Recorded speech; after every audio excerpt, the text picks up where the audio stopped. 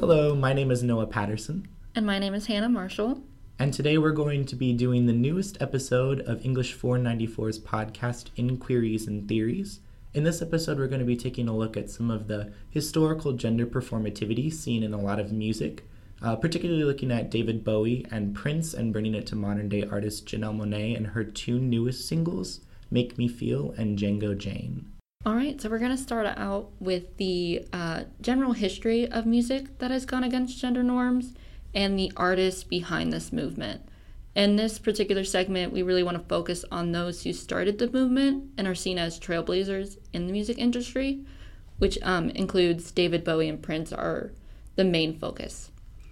So music has always been an art form that has allowed self-expression and acceptance of your true self, but for many years there's still been many restrictions on this.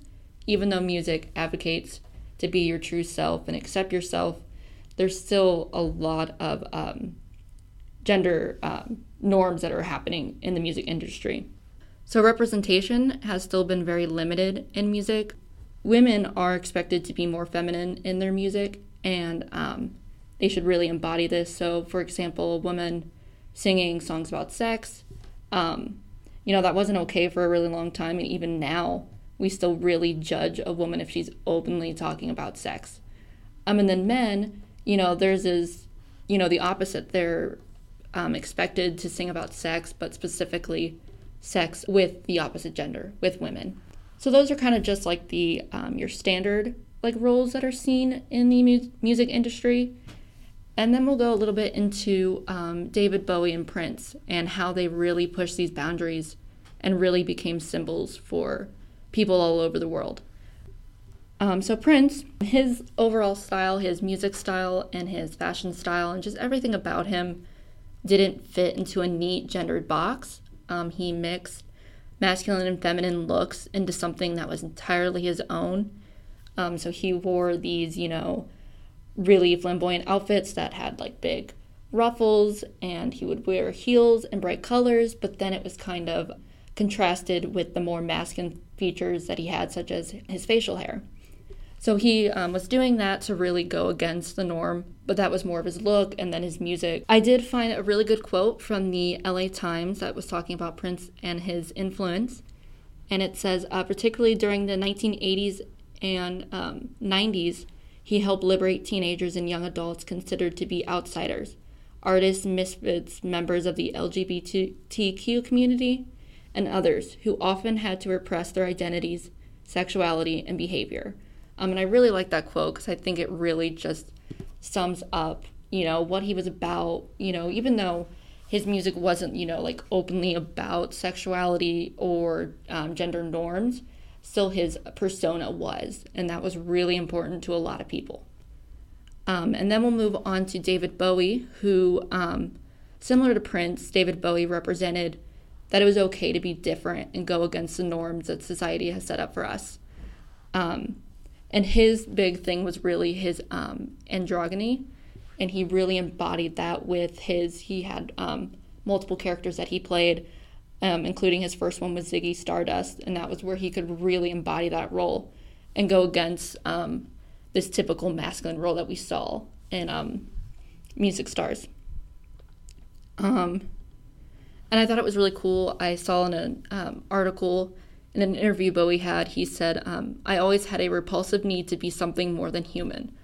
And I thought that was really cool and just, shows that he, wasn't put on this earth to be fit into a tiny little box, and he really embodied that with his music. He just gave people, he offered a different way of being for people. They didn't have to be a certain type. When they looked at David Bowie, they could see that he embodied so many different things. And that really opened up doors for not just artists, music artists, but for, everyone around the world. So then that brings us to a new generation of artists that have been inspired by people like Prince and Bowie, that talk, that go against gender norms, and they discuss sexuality, and it's not made into a big ordeal. It's just there. That's who they are. And they want their music to embody that.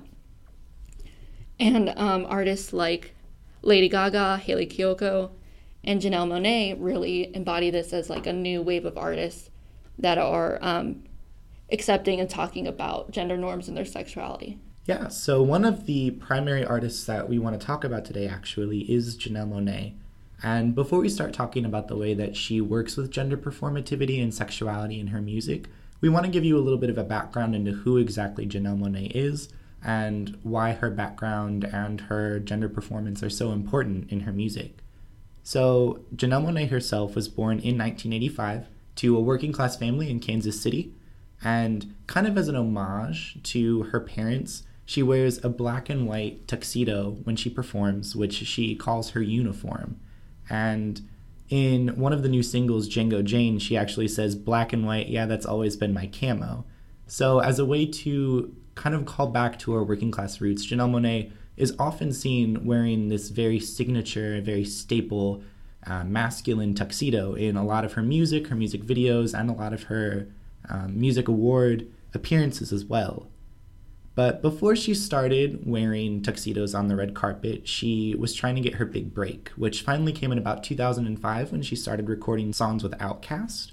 She was featured on several additional songs on a couple of their albums before finally in 2010 she released her first full-length debut album, Arc Android, which received some Grammy nominations, including Best Contemporary R&B Album. And in this album, she started crafting a new identity for herself and also started creating this concept of this android dystopia, this kind of Afro-future that really allowed her to play with identity.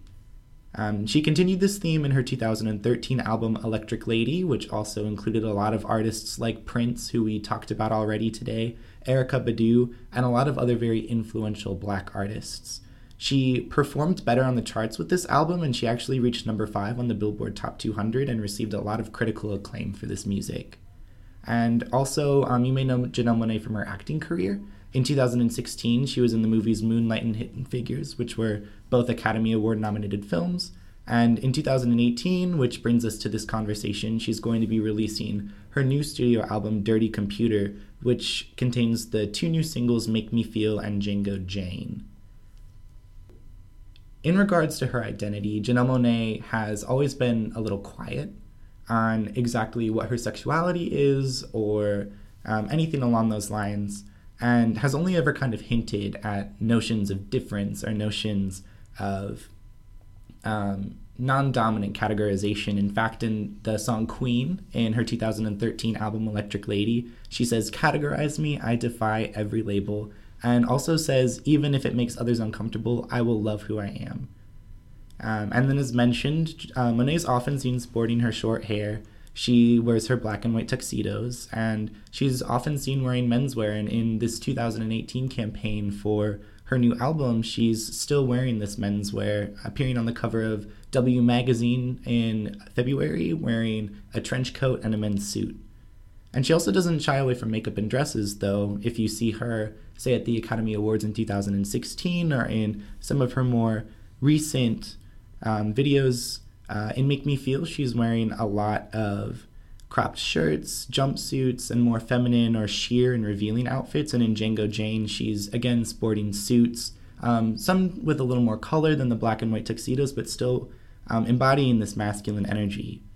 Rodney Carmichael in National Public Radio wrote an article who actually discusses this binary, and in this article he says the feeling that they communicate, they being the differences of wardrobe and kind of aesthetics in the music videos, the difference that they communicate is less about representing a binary with each other than showcasing the marriage and constant dialogue between both her masculine and her feminine presentation. So it's not that Janelle Monáe is exactly trying to create these bifurcated identities where she's got her masculine energy and her feminine energy, but instead she's trying to show that there's always a dialogue between both of these. And in Make Me Feel, where you see the more feminine energy kind of present, this song is got a heavy Prince influence. It's seductive, it's like a funky pop jam. The music video itself is saturated in pinks, blues, and neons. There's also bar scenes where you can see her with a lot of different young people who are wearing extravagant outfits and dancing and looking around and locking eyes. There's a lot of sexual energy in this video. And most notably in terms of sexual energy and sexuality, at one part during the bridge, it portrays Janelle Monáe running between two potential love interests, one being a man and one being a woman, and she's undulating on both of them, and there's kind of this battle between both of them, and eventually they're all embracing together to the lyrics, "That's just the way that I feel now, baby. Good God, I can't help it. That's just the way that I feel. Please, I can't help it." So obviously, we're getting these images of kind of combating sexual interests, but instead, calling back to Carmichael, it's not showing that there's a straight side to Janelle Monáe and a gay side to Janelle Monáe. There's a dialogue. This is more about the fluidity of her identity, whether she would identify as bisexual, pansexual, or just queer in general. She's obviously showing an essence of queerness here in the video. But meanwhile, if you're looking at Django Jane, we have this masculine energy. In all of this, there's a swagger. There's a rap. The whole song is a rap on feminine discourse and black girl magic. She's acknowledging resistance to her gender performance in this song too, specifically saying, "Remember when they said I used to look too mannish?" And as she says this, she looks down at the suit that she's wearing and kind of gets back into her rap, and she's completely confident in having these two different types of presentation and allowing them kind of be at the forefront of her music. Well, yeah, it's interesting that you bring up the binary and talking about sexuality in her music. It directly correlates with a film we actually watched in class, Brideshead Revisited, and it kind of centered around three young adults, or I think they're in their mid-20s, Charles, and then siblings Julia and Sebastian. And it's focused on Charles, kind of like the decision, the choice he needs to make between Julia and Sebastian, because he's, it's shown to the audience that he is attracted to both and he has a relationship with both. He actually, throughout the movie, ends up kissing both of them. But then for him, it's like a choice. He doesn't even consider the fact that he could be bisexual, could be attracted to the both of them. He feels like he has to make a choice, and even end up cutting out, Sebastian from his life when he does make that choice. And then he just, he ends up with a woman. He doesn't end up with Julia, but ends up with another woman. And it's interesting to see that they don't bring up in the movie again, really, his questioning of his sexuality, but it does show that he ends up not married and pretty unhappy. Yeah, and I think what's really interesting about Brideshead Revisited is that it is indicative of a lot of this bi-erasure that we see in media today. Mm-hmm. And I think that's why the music that Janelle Monáe is making right now is so important, because just like Carmichael was saying in his article, these binaries don't work anymore. It's not right. Like people are making a choice one way or the other. Instead, we need to be comfortable with the fact that multiple things can be true at once. And this is the same way for gender presentation as it is for sexuality, as it is for anything, really. So I think that's really the message that Janelle Monáe is showing us right now in these new music videos. And I'm really excited to see what she continues to do with Dirty Computer. I am too. I am really looking forward to the album. Yeah, so you can keep an eye out for that. It's coming out this April. But for now, that's all that we have for you today here at Inquiries and Theories. So thank you so much for listening. Again, my name is Noah. And my name is Hannah. Have a wonderful day. Thank you so much. Thank you.